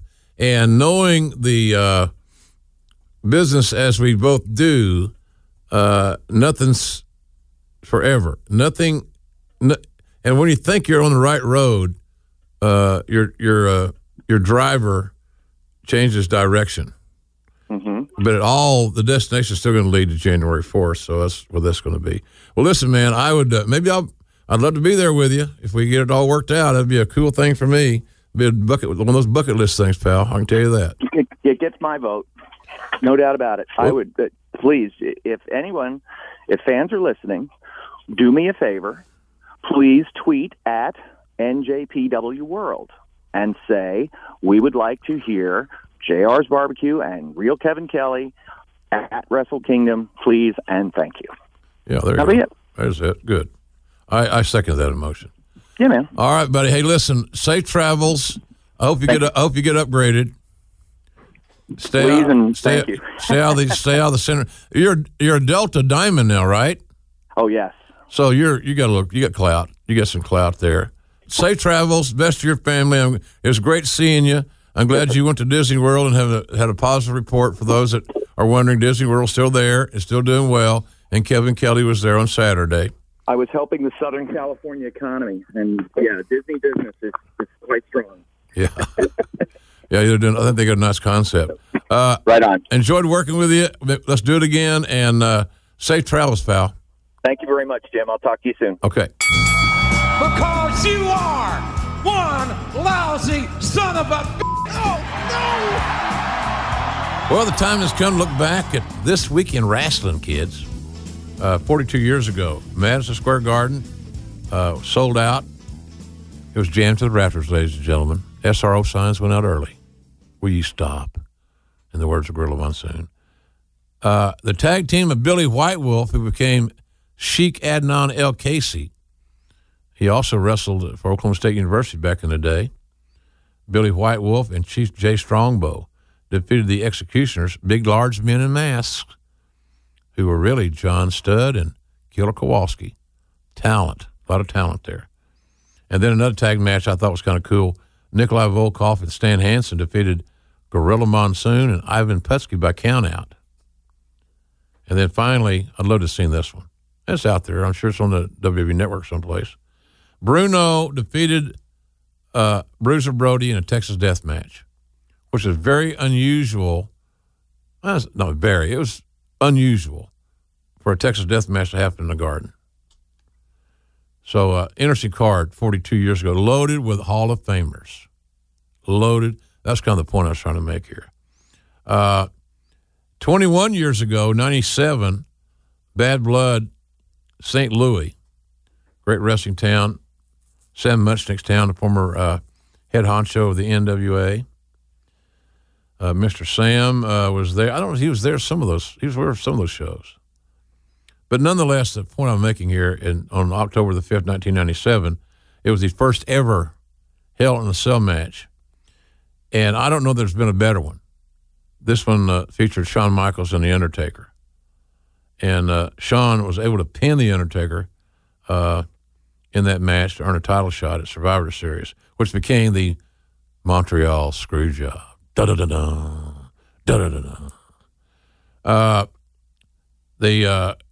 Another interesting event that happened in October the 8th, Conseco Fieldhouse in Indianapolis. And that was the night that Stone Cold defeated Kurt Angle to begin Austin's final reign, 2001, as the WWE World Heavyweight Champion. A significant reign started on that night. And not too long after that, Stone Cold was out. Injury, bad neck. 16 years ago, on October the 7th, 2002, we had an event called Monday Night Raw. Remember that one? And in the Thomas & Mack Center in Las Vegas, all the matches were determined by the Raw roulette wheel. I remember going to the production meeting several weeks before that. It seemed like it was 2 weeks, maybe 3 or 3. And Vince needed a name for that. And we had a bunch of creative people there, and so I blurted out Raw Roulette, and the meeting was over. Short meeting, name worked, got lucky. But one of the great matches, there are a lot of good matches on there, and some absurd, some funny stuff, some great comedy. William Regal defeated Goldust in a showgirl match. Think about that, baby. That was funnier than hell. Of course, one of Lawler's favorites that night was Trish and Stacy Keibler in a bra and panties match. Lord. If he said puppies once, he might have said it 20 times. Can't say it too much for me. And, of course, King was on that card as well. He defeated Stevie Richards in an It's Legal in Nevada match. You're saying, what does that mean, JR? I have no idea. I don't remember. I do remember a great four-way tag team matchup. Well, it was almost the 4 teams. Kane represented his tag team by himself in a four-way TLC match. Jericho and Christian, those damn Dudleys, and the team of Jeff Hardy and Rob Van Dam. And that match was gold. I think it was later nominated as WWE's Match of the Year for 2002, so they did a good job there. And we'll close this week in wrestling with another look at a Hell in a Cell situation. This one in 2010, American Airlines Center in Dallas. My good friend Mark Cuban's building, home of the Dallas Mavericks. Daniel Bryan retained the United States title in a triple threat match, submissions count anywhere match. Good Lord. Can we just add some more stipulations? A triple threat, submissions count anywhere match against The Miz and John Morrison, who, by the way, happy birthday wishes to John Morrison, 39 years old on Wednesday, October 3rd, when many of you are hearing this program for the very first time. If you hear it before Wednesday, there's something wrong. That's spooky. Randy Orton in a Hell in a Cell match retained his title, WWE title, against Sheamus. Kane retains the WWE World Heavyweight Championship in a Hell in a Cell match against his brother, The Undertaker. At some point, the Hell in a Cell franchise meant more when we saw it fewer times. When you see the Hell in a Cell multiple times a year, notwithstanding multiple times in a card, it kind of loses its shine. I think that's what it's done to some degree. But all I can tell you is that I called a lot of Hell in a Cell matches. Obviously, the most memorable match was Undertaker and Mick Foley in Pittsburgh 20 years ago. But I think the best actual match was Shawn and Taker in the first one. And there's something to be said about being the first. And they were just exceptional. And nobody has topped that performance since, in my opinion. Well, now let's go to some happy birthdays to you. Happy birthday, you dirty dog. Happy birthday to these following folks. Interesting list here this week, folks. Some really eclectic birthdays. Remember Max Payne, Man Mountain Rock?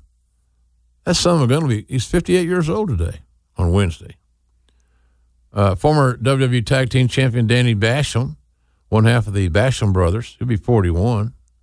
On Thursday, the late Chief Jay Strongbow, who would have been 90 years old on Thursday. Can you believe that? The Chief.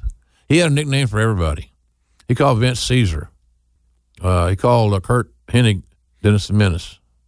Everybody had a nickname. And I was a redneck just because I'm from Oklahoma. But at least I got a nickname, right? Linda McMahon's birthday is on Thursday. Linda will be 70. She looks great. The director of the Small Business Administration in the United States. She's in the cabinet of the Donald. On Friday, the still beautiful Terry Runnels will be 52 years young, and she looks like she's about 35, maybe. She was my makeup artist when I first started at WCW. She did Larry King's makeup for the Larry King Show. You remember Larry King? Simon & Schuster is a book. The publisher is somebody else, and I'm drunk. So Terry was his makeup artist, and they got her to freelance do our makeup. Shivani and me and whoever else was on camera that week, David Crockett. And she was just a breath of fresh air. But she loved the wrestling business. And, she had a great look, still does. So she migrated from a cozy little comfortable makeup job to becoming Alexandra York and the head honcho of the York Foundation. Then she became, Goldust's. Well, they were married, but they were great together. When they first got in WWE, they were one of the hottest acts that we had, and did really well. I was really happy for their success in that point in time. So happy birthday, Terry! Look forward to seeing you again somewhere down the road. As I mentioned, our Slobber Knocker of the Week, Bruno Sammartino, would have been 83 years old on Saturday. Former Impact Wrestling's chairwoman, president, and chief strategy officer, Dixie Carter, 54. Had lunch with Dixie in Nashville not too long ago. Talked a little business, talked a little catching up. She looks great. Nice lady. I always liked Dixie. And former WWE superstar Manu, now known as Alpha Jr., will be 34 on Saturday. On Sunday, his real name is Terrence Romney Guerin. Terrence Romney Guerin. You know him as Rhino. 43 years old on Sunday. Happy birthday, Rhino. Caitlin will be 32 on Sunday. She's competing in the Mae Young Classic, and she's a real powerhouse. I like her. I don't know what happened the first go-round. Don't care. It doesn't matter. Does it really matter? She's there now getting an opportunity. She's wanting to be there, and damn, she looks good. Strong, physical. And also WWE superstar Aiden English will be 31. He's a young pup on Sunday. On Monday, The Miz will be 38. He's done as much. I thought Miz had a bright future when I first met him as a manager, as maybe a broadcaster, something along those lines. He has far exceeded the expectations that I had for him as an in-ring performer because he gets it. He knows what he's got to do to work with what he brings to the table. His toolbox has certain tools in it. He knows where they are, he knows what they are, and he utilizes them. So I'm a big fan of Mike Mizanin, and I am happy that he's had great success. He's got a beautiful wife and a beautiful little girl, and they're all healthy, and he's making money. She's making money. Not a bad life. So happy birthday, Miz, on Monday. And on Tuesday coming up, former WWE Women's Champion Rockin' Robin, the sister of Jake the Snake and Sam Houston. She'll be 54. The late Eddie Guerrero. Can you believe that Eddie's birthday is going to be this Tuesday? He would have been 51. 51. Can you imagine all these other cats going to Australia and Saudi and, on the seniors tour? Where do you think Eddie would fit in that whole picture? He could probably still outwork anybody on the roster, or as good as anybody on the roster, without a doubt. And the aforementioned WWF Hardcore Champion, probably many times over because everybody had it for a while. I think me and Howard Finkel, the guys that weren't the Hardcore Champion at one era. But Stevie Richards, 47 years old, bright cat, high IQ, high character dude. We appreciate his efforts when he was working for us. He's still a good dude. So that's the birthdays this week. Happy birthday, everybody. And remember, good old JR's got the cake. You've got mail. Moving right along here, folks. Good show today. We're glad you're with us. Appreciate you telling your friends about our program. Our little podcast grows every week. We get more downloads, more regulars, and more people subscribing, which you can do for free. I never understood if you can subscribe for free and it's automatically downloaded into the device of your choice. Why wouldn't you? It helps us. Costs you nothing. It's always there. You can listen to it whenever you want. And if you don't want to listen to it, guess what? You just hit delete. Like Matt Hardy says, delete, delete, delete. Mailbag time, everybody. Remember, you can email us. Producer Ted reads all these emails religiously. He loves hearing from you because he's kind of a lonely guy. The Jim Ross Report at gmail.com is your address. The Jim Ross Report at gmail.com. I love your questions, your comments, your suggestions, whatever it may be. Unless you want to email Ted and tell him that I misidentified Yo and Show at the Fighting Spirit event on Sunday. He's very sensitive about my welfare. From Jeremy Forehand in Mississippi. Hello, JR, longtime fan. Met you in New Orleans during your book signing last year. I talked to you about my cancer diagnosis. I do remember that. I always appreciated your kind words. I'm doing very well now. Outstanding. Still working toward getting cancer-free, but thank you. Thank you for touching base. I wondered, though, what was your favorite impression? What impression did you do that's your favorite? I'm partial to Jim Barnett. My boy Jeremy. Or I love those cheekbones. And then there was, of course, he likes Ernie because I'd rather fight a man than make love to a woman. That's what we find out at the OU Texas game this weekend. You'll find out that people would rather fight a man than make love to a woman and win that damn football game. I do like Terry Funk. I don't do him enough. Because I'm a fat bastard. That's why, Ross, you ignorant Oklahoma son of a bitch. Wow, where'd that come from? Stu, the great Stu Hart. You know, he's got that little story. I'm just thinking about how I'm going to maim you in a moment. I could break your arm in 7 ways with 2 fingers. I love Stu. Good man. So a lot of it's fun. It's all in fun, Jeremy. It's all in fun, quite frankly. Kenneth in Vidor, Texas. Want us to know that's outside Beaumont. That's somewhere in that Golden Triangle angle down there. Greetings from Texas. As we see Paul Heyman weave in and out seamlessly as the advocate for Brock Lesnar, it makes me pose the question.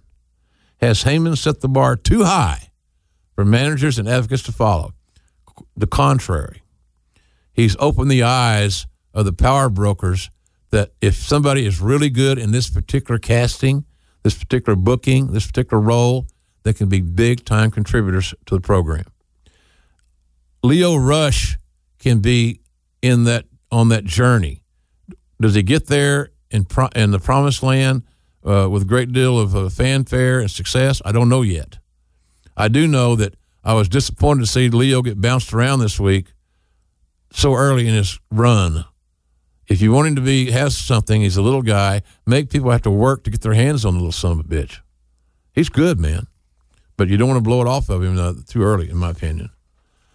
Again, you can contact us and send us your suggestions, your questions, your comments at thejimrossreport@gmail.com anytime. And again, producer Ted waits for those. He loves them. And finally, Michael Wilson says, what did you think of the Ric Flair-Ronnie Garvin match at Starrcade 87? I thought it was a slobber knocker. I thought when Ronnie Garvin became the NWA champion, it kind of came out of nowhere. It was a surprise. Fundamentally sound, tougher than hell, no doubt about that. Can have a good, solid match with anybody. But that match in particular was not for the weak at heart. They beat the living dog out of each other. And if you go back and watch that match, look at the changing of complexions of their chest, the pectoral area, because they beat each other up, and those blood vessels were broken, and that blood coming to the surface. It was quite the matchup. And, folks, that's this week's mailbag. Again, touch base with us. We'd love to hear your feedback and your comments. We want you to be a bigger part of the show as we can make it. And you can do that by simply sending us your feedback, your questions, thejimrossreport@gmail.com.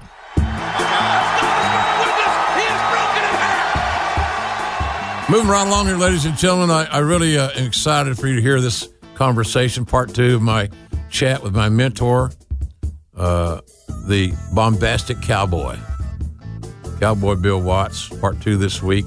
We're going to talk about a lot of things, advice that Bill would give young talents getting into the wrestling business today. We'll talk about Cowboy's quality of life at age 79.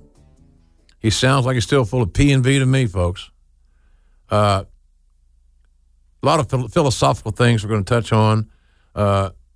His time in the New York territory, where he was basically discovered by Wild Red Barry, and then Bruno Sammartino took a liking to him, made his tag partner.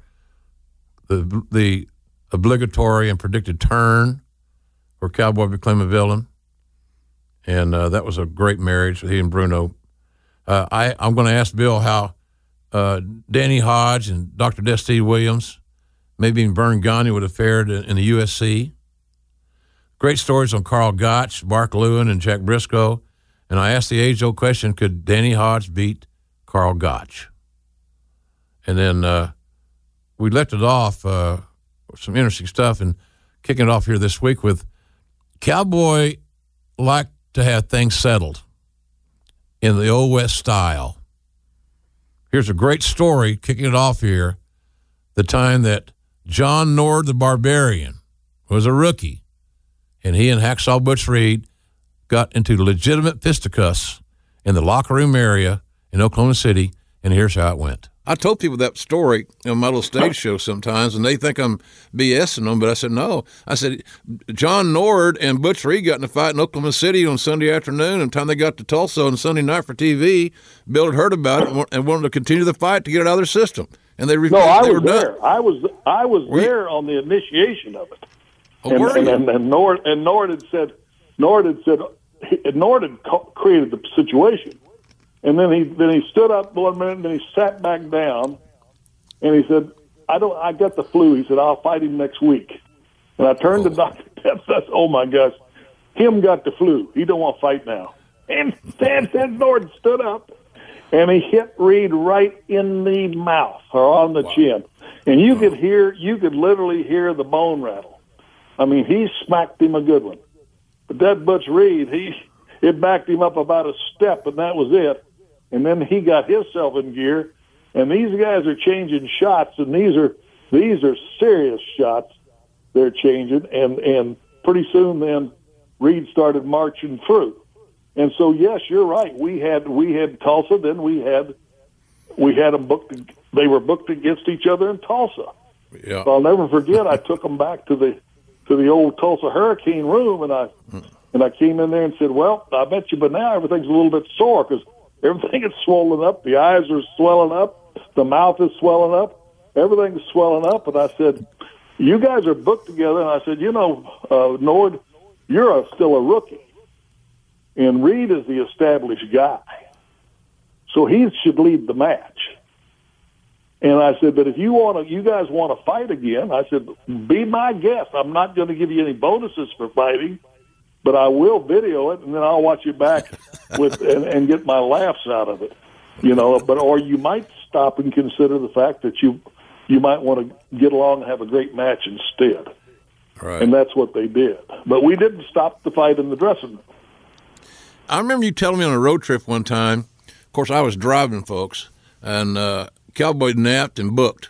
I think he did both at the same time. I'm not sure. But anyway, he said, you told me that one of the biggest things you remember about the New York territory when you first got there, your third year in the business, it was a perpetual card game. Every day, a card game in the locker room. And so guys are paying more attention to their cards than some of them were paying attention to their business. Not just that, Jim. They get in that card game, and the office guys that are supposed to be watching the match for Vince Sr., they're playing the cards. Arnold Skolin and guys like that, they're right in the middle of the cards. And these guys would get so uptight in playing the cards and getting and losing that if they came to the ring, they were still, their mind was still back in the dressing room, and they were still all worried about that card game and wanting to get back to that card game. And it ruined matches, and the biggest thing is there was no responsibility being taken by the very guys that Vince Sr. thought were taking care of the towns, and business was being badly treated out there. And I even got in a real bad lawsuit back there in those days because nobody came and helped me when we had a riot. And they should have been there to help us and to help us get out of it and help protect us, because these riots, of course, the guys today don't know anything about that because none of them have ever been in one. But we used to have riots back then because our fans were of a different persuasion about the business. Mm-hmm. Well, these were some of the things I saw, and all I saw, you can play cards if you want to, I don't care. But when you get it, at the arena, we're not going to have any cards from an hour before the first bell until it's over. Well, when pro wrestling gets people, I've been involved in it 1 million times, and you probably have been involved in it 2 million times, where people roll their eyes at the profession. And, I know how it was handled back in the old days, but now with lawyers and all this other stuff, you just kind of got to bite your tongue and move on. And I have a fun time with some of these young executives that are on the airplanes that, are you Jim Ross? I am. Man, you were the voice of my childhood. And how'd you keep a straight face? I said, because it was my job to make it as real as I possibly could. Because I was told a long, long time ago, you told me one time, if I wanted to hire Gordon Solie, I would have hired Gordon Solie. You got this job now, working there, on the TVs in Mid-South. I want it to be as real and athletically oriented as it can be. And I remember one of my best ass chewings from you was when I didn't put over an enhancement guy, job guy. I don't know what to use the term, but a guy coming in making $25 or $40, wherever it might have been, and he looked like he just had a litter of pups, kind of like I do in the mornings and in the evening, by the way. And I'm wondering, I didn't put him over enough because you said, well, it makes the company look bad if we're hiring somebody that is absolutely horrible. Why would he be, if he didn't have some redeeming qualities, why would I have him on our show? You're asking me these questions that could certainly have gone through the mind of the viewer. Well, if that fat guy's on there, what's Mid-South? What's going on at Mid-South? You see that guy that wrestled, Ted DiBiase on TV last week? And you said you got to make everybody have some redeeming quality. One thing. Hey, this guy's got big arms, big upper body. He's got powerful. Something. Give me something. And I give you nothing. And it was an enhancement match. It was terrible. You're 100% right in the concept. And when you speak of Gordon Solie, if you recall, I had you study him. Mm-hmm. And you studied Gordon Solie because that's what we did. We studied up. It didn't do you much good to study down. You studied up because that's the direction you wanted to go. So we would study up, and so you studied Gordon Solie, and you learned from it, and that was a good thing. The other thing is, I was in a match on TV in Minneapolis one time, and they got to picking on the guy I was working with, who was a Canadian. He was a fine guy, became a good worker later, but right then he worked a job, so he had the sun marks halfway down his arm, and the different marks you have, and the rest of his body was really white, and everything else. But he busted his can for you. He tried, and these guys don't work every match. They're not the guys that are getting to get out there and work every single match. These guys are guys that are working on the weekend and doing this and that and the other. And I picked a fight with the guys in the crowd that were giving him a hard time and challenged them to come in the ring. And Gagne came up after it was over and said, "You can't do that." I said, "Yes, I can. They're going to respect my opponent too, or else they're going to find that I'm going to take them on." And the bottom line to the whole thing, the guys loved it. But that's where you learn, and you've got to have. And the same thing, when we were at WCW, oftentimes you bring the guys in for the TV on the weekend, and then the regular guys, some of them, and we won't mention their names right now, would hurt them in the ring. Well, if you recall, I jumped on everybody about that. I said, that's really being a bully. These guys are doing the best they can. They're only working on the weekend, and they do as good as they can for you. And when they come in and give you their body, you're responsible for it. And, you can't be just hurting them because you want to hurt somebody or because you're frustrated. And so that was true. There has to be some respect in there, and just not always going to get the perfect guy to work with, especially if he's what we call a job guy. Mm-hmm. You got a very physical style, ex-football player at OU, AFL. You made paydays playing football for money and wrestled at OU, all this amazing stuff athletically. Have you noticed, because it's a topic now, the CTE, the concussion things? I've seen guys that you and I know, again, I'm not going to bring that out right now, names, but where you're sad for them. You're sad for them because, A, they didn't save any money. They didn't have a plan to create some sort of financial independence no matter what they were making because they refused to adjust their overhead and kept buying stuff. And then you see them and they can't remember what they had for breakfast. Is your memory still pretty – it sounds to me like your memory's great, but did you avoid that CTE stuff, you think? Well, Jim, I think everybody's different, and I don't know how many times I got concussions in all the things. You got to realize one time, as you know, I was unconscious for almost 2 weeks from a car train wreck. That's a pretty major concussion. But I don't know how many actual concussions that I got. All I know is, naturally you would worry about that, but, it's kind of hindsight now. I think they are now at least having to admit that they're there. The amazing thing is they really don't protect the guys anywhere near as much as they should. Mm-hmm. We just saw one guy where the guy's helmet came off the weekend. They still let him get clobbered till his head was split open, and he was just trying to recover a fumble. You'd think if the officials were trying to do what the NFL claims, mm-hmm. that they would have blown the whistle to stop dead ball. The play Yep. And protected this guy from getting splattered, but they didn't. So, all this stuff takes its own form, and I don't know how often. I know there were some times that I got hit and stuff like that, but no, thank God everything's been all right. I think at this point in life, I thank God for each day he gives me. I think for each day, he didn't promise me how many years I was going to get. And yes, I've had a good quality of life. That part there is amazing, that I've had this decent quality of life. And so I just give thanks on it. And you're right about the guys that are showing up with brain damage. The same thing with dementia, Jim. The dementia thing has gotten so many. And it could be related, to some of the athletes. I don't know.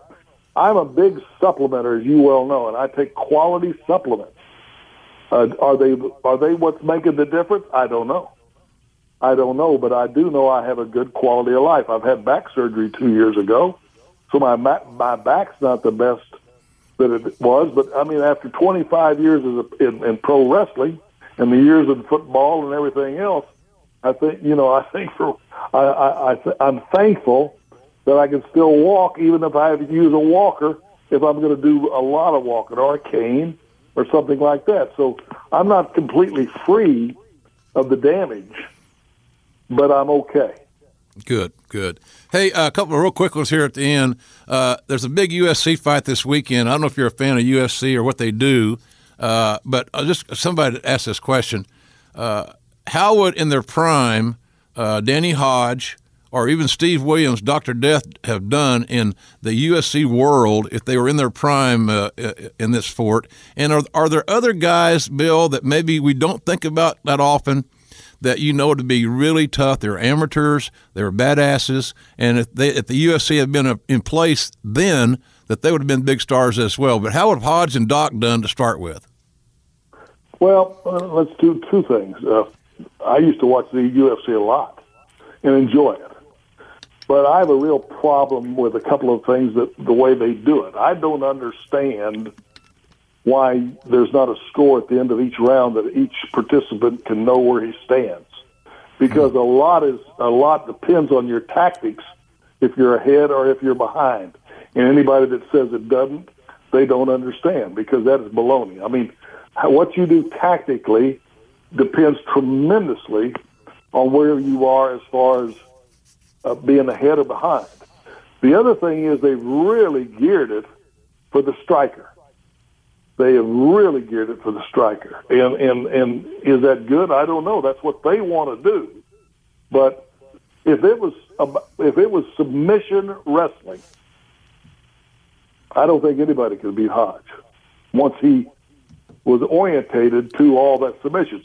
The funny thing is, all the old submission wrestling initially started in Wigan, England, and it was they were taught by the old time American pro wrestlers, and that's where they did all the old time submission stuff. And then of course the Gracies, they took it and everything else. But if it was about the wrestling and submissions, I don't think anybody could have beat Hodge. Hodge's aerobic system, he never got tired, as you know. Yeah. Danny Hodge had one of those unbelievable aerobic systems, and people aren't the same in aerobics. Some guys can go forever, and some guys, I don't care how much they work out, their conditioning is just not the same. Mm-hmm. So there's a lot of factors that go into it, but I think without a doubt, and Dr. Death, as far as the heavyweights go, I don't know how he'd have been on submissions. You don't know, but I do know his heart, and that he was a tough guy. Doc wasn't a mean guy. Neither was Hodge. Right. Hodge really wasn't a mean guy. So, some of that stuff, you got to have a little bit of that killer instinct, too. How about Byrne? I think Byrne was a real competitor. He was a real competitor. He would compete with about any aspect, and so Byrne, he's another one. But again, you never know till they're in the mix. I do know that, but there was a couple of guys that were into submission stuff way back. Carl Gotch, who came over here, and he could pretty well handle about anybody that wanted to go that style. You think Gotch could beat Hodge? No, absolutely not. I mean, Gotch knew he couldn't. Leroy rented the YMCA and wanted him to try, and Gotch did not want to. It's the same thing Jack Briscoe. I'll never forget, Jack told me, he and Billy Robinson was a pretty good hand at that stuff too, had gotten into it in Australia. Right. And Jack said they can't hook you if they can't control you. That's why they used to say it's about getting behind you. They had to get behind you. And so they couldn't do that. So Jack and Billy went quite a schmoz down there. But he couldn't do anything. So, you just never know. There's something about these things, again, once you get into the rules and all that, it's all that makes the difference. But I think Danny Hodge could have competed with everybody. I never saw anybody that I thought was even close to his weight that could beat him. But just for the reasons that we're talking about. I mean, my God, you how would you control him? and he never, you got to realize that his senior year, nobody scored a point against him. His senior year, he pinned everybody in the national tournament. He didn't just win it barely. He pinned everybody that came against him. But he didn't have one single offensive point scored against him his senior year. And if he could wrestle back as a freshman, he would have won 4 times. Yeah. You could look at the kid, Cale Gunderson, the guy that coaches Penn State. Yeah, Cale Sanderson. He has to be a phenomenal wrestler. Mm-hmm. So, again, there's some great guys out there. You just don't know. Hunger makes guys do a lot of things, but I've lost my flavor for UFC. Because of, like I say, I think they've slanted it. To me, I don't like something that's set up to be another boxing show. Yeah. Hey, in a nutshell, the last question here, but I know you don't do a lot of these Q&As at WrestleCons and all these great events that people have, but if you were in that environment and some young guys that are in the business, their 20s or whatever, just kind of getting their journey started, what's the best advice you can give a young person either wanting to be a pro wrestler or that is in the pro wrestling business, but they haven't achieved their dreams yet? What's something good from the Cowboy that they can take with them? Oh, Jim, I don't know. The last thing I was there. I was there in New Orleans the week of WrestleMania. Somebody had hired me to come down and sign autographs a couple of days, and it was a great time because I got to see guys that I haven't seen in years. As they found out I was there, so many guys came by that I'd worked with or against or whichever in the business to say hello, and so many guys thanked me for my career. And my wife never saw me in my career, so it was nice for her to see so many people come up and say thank you. And some of those guys, some of those very guys I got to see down there, have passed away just since then. It just shows you how fragile life is. That you gotta take it and live it. So to me, for somebody new, I'd have to think about what I would want to say to them. But but first of all, they'd have to know what they really wanted and be willing to learn it. And we had a system that a lot of people, whether they realize it or not, was a great system. In that back in the day, we made so many of our trips by car. A lot of times there were no airline scheduled to those towns, or the schedules weren't where we could really use them. So we did a lot of travel by car. And in those cars, we did a lot of learning, because if you were riding with somebody that already was an established guy, they were teaching you. Those were teaching moments. And as such, they were really, really great to be taught by these guys. I can remember Jim Haiti. I traveled a lot with Jim Haiti in California. And oftentimes all the way from San Francisco to Bakersfield and back, to Fresno, where we would do a TV, and back, I'm getting told by Jim Haiti different things, or Joe Scarpa, or all these different guys. They would be talking to you about your work. Or Boris Malenko was a beautiful one to teach you. So a lot of guys had a teaching manner, and they're talking to you. I mean, they'd get your attention. I'll never forget, you'd come in from the ring, and Boris Malenko would be there, and he'd say, "What a tremendous effing stinkeroo that was." And he'd laugh. And then he'd come and tell you, how to make it better. Sure. So we had an awful lot of that with the old-timers, imparted that, and that's gone. Those guys, they don't spend that kind of time together on the road anymore. They don't really know each other, I don't think. I think what you're saying basically is these kids today need to find a mentor. They need to find somebody that's got on-the-ground experience that they can trust. They need and the world needs more mentors. And the second thing I would say, Bill, and you stress this to a lot of guys, it went in one ear out the other to some of them, some of it didn't, you got to have a financial plan.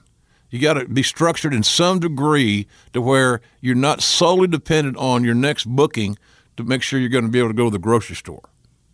Well, when you're talking about the kind of money the guys make in the WWE, that without a doubt. But I remember talking to Pat Jones a lot. Pat Jones is a pretty shrewd guy when we used to do that sports animal broadcast. And he said, "Bill, we bring all these guys in to talk to them." He said, "We bring the financial guys.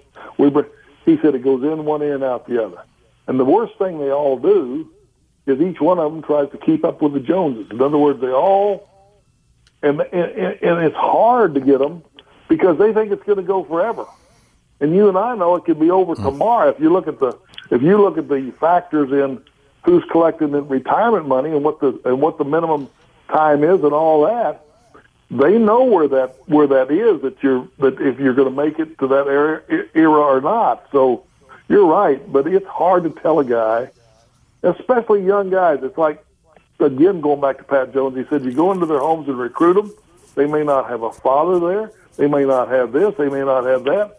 And he said all of a sudden they got money like they have never seen it, and they don't realize that could be over tomorrow. Yep. And so what you're saying is 100% right. They do need that help. But again, you can lead a horse to water. Sometimes getting him to drink is a whole other process. Absolutely. Well, I learned from the best, and I'll tell you what, I've had a wonderful run since 1974, believe it or not. When I when I left Northeastern, I would have about a 3-month gig in the summertime, go back down there and graduate in Tahlequah. I never made it back. I have no regrets, and I'm living a healthy, happy life right now. The only thing I do is I miss my wife. Well, give me a call when you can. I want to catch up on you. I think about you often. I've certainly lifted you up in prayer, and I love you, and you know that, and I consider you a very special and unique person, and give me a holler and bring me up to date when you can, because I want to kind of hear what's going on in your life and everything. No. I appreciate this. I've enjoyed it. You know that as long as you can lead me by feeding me the questions, I can generally come up with an answer. Yeah, you no loss for words. I think your concussion issues we can set that issue aside. I think you're all right. And I got your address. I'll send you some barbecue sauce. Oh man, good. Thanks, Jim. All right, buddy. I love you, Bill. Bye-bye. I love you Have a good too, day. brother. Bye-bye. Okay, folks, remember to rate and subscribe to Apple Podcasts, Google Podcasts, Stitcher, TuneIn, Spotify, or wherever you get your podcasts. Seriously, rate and subscribe. Subscriptions are free. We want 5-star reviews. Producer Ted set the goal at 1,500 5-star ratings by the end of this year.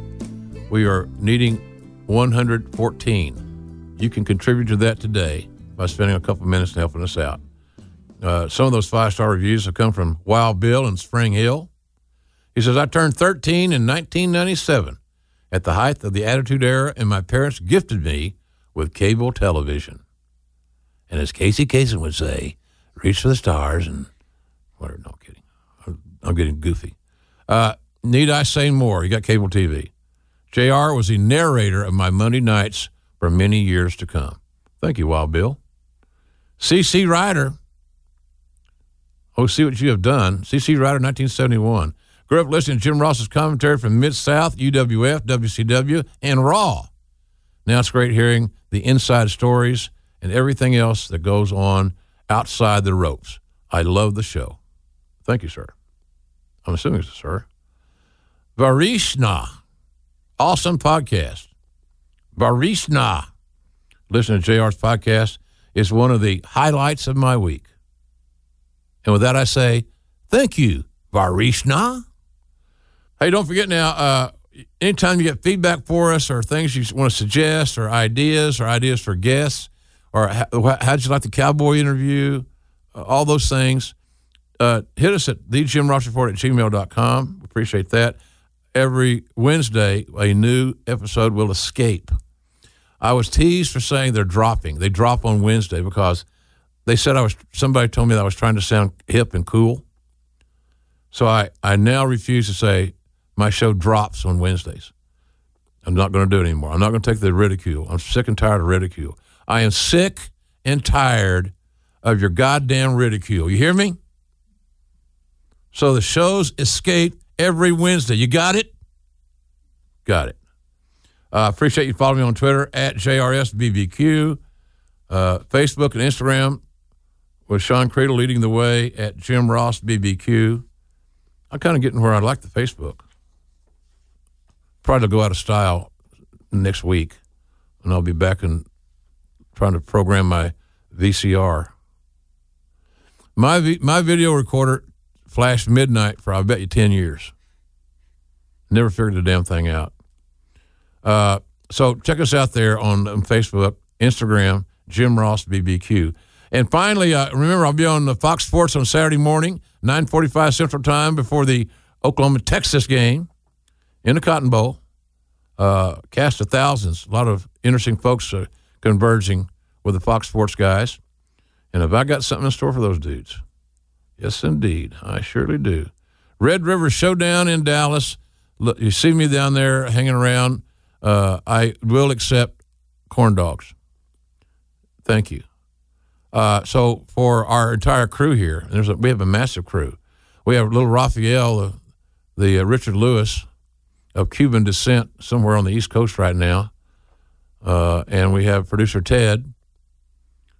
who's I'm looking at right now. He's a handsome man, ladies and gentlemen. He really is. Could use a haircut, but that's another story.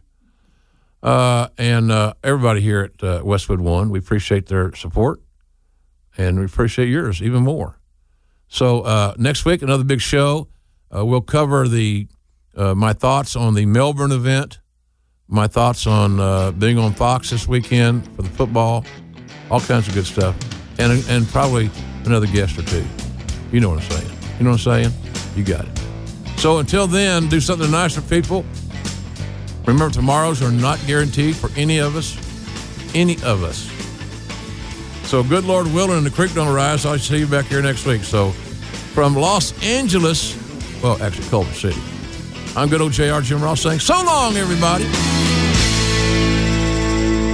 The Westwood One Podcast Network, the Curiosity Podcast with Cody Goff and Ashley Hamer. You can get smarter in just a few minutes on our new daily podcast. We'll satisfy your curiosity with a few stories every day. Hear a timely blend of culture, life hacks, and science and technology straight from the editors at Curiosity.com. Stay curious. The Curiosity Podcast. Download and subscribe at Apple Podcasts, Google Play, and the Westwood One Podcast app. Free from the Westwood One Podcast Network. John brings his skewed sense of humor. Jeff brings tips to cut strokes off your next round. Together, it's those weekend golf guys. They'll pay a lot of money to PXG and Titleist and Callaway and on and on and on, right? How many yards do you think you're going to pick up with that extra driver? I think I can get an extra 5 to 10. What if I give you 15 to 20? You pay me more. Jeff Smith teaches on the sliding scale. Those Weekend Golf Guys, the podcast, part of the Believe Network. Just search BLEAV on YouTube or wherever you listen.